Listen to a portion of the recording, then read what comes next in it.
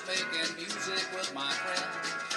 I can't wait to get on the road again.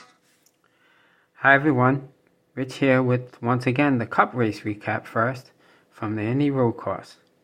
So, after practice and qualifying, the number 99 of Daniel Suarez won the pole and started first and held it until he pitted for gas and tires, and that gave the lead to the number 34 of Michael McDowell, who kept it and won the first stage.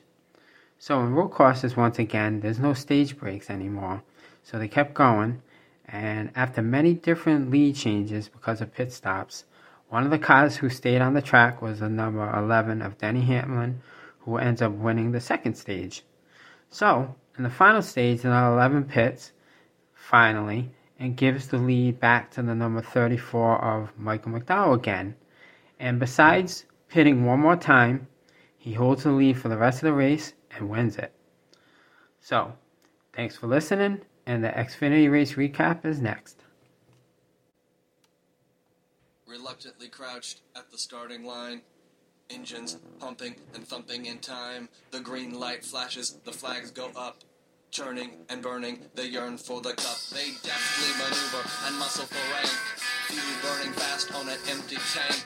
Reckless and wild, they pour through the turns. Their prowess is potent and secretly stern. As they speed through the finish, the flags go down. The fans get up and they get out of town. The arena is empty, except for one man still driving and striving as fast as he can. The sun has gone down and the moon has come up.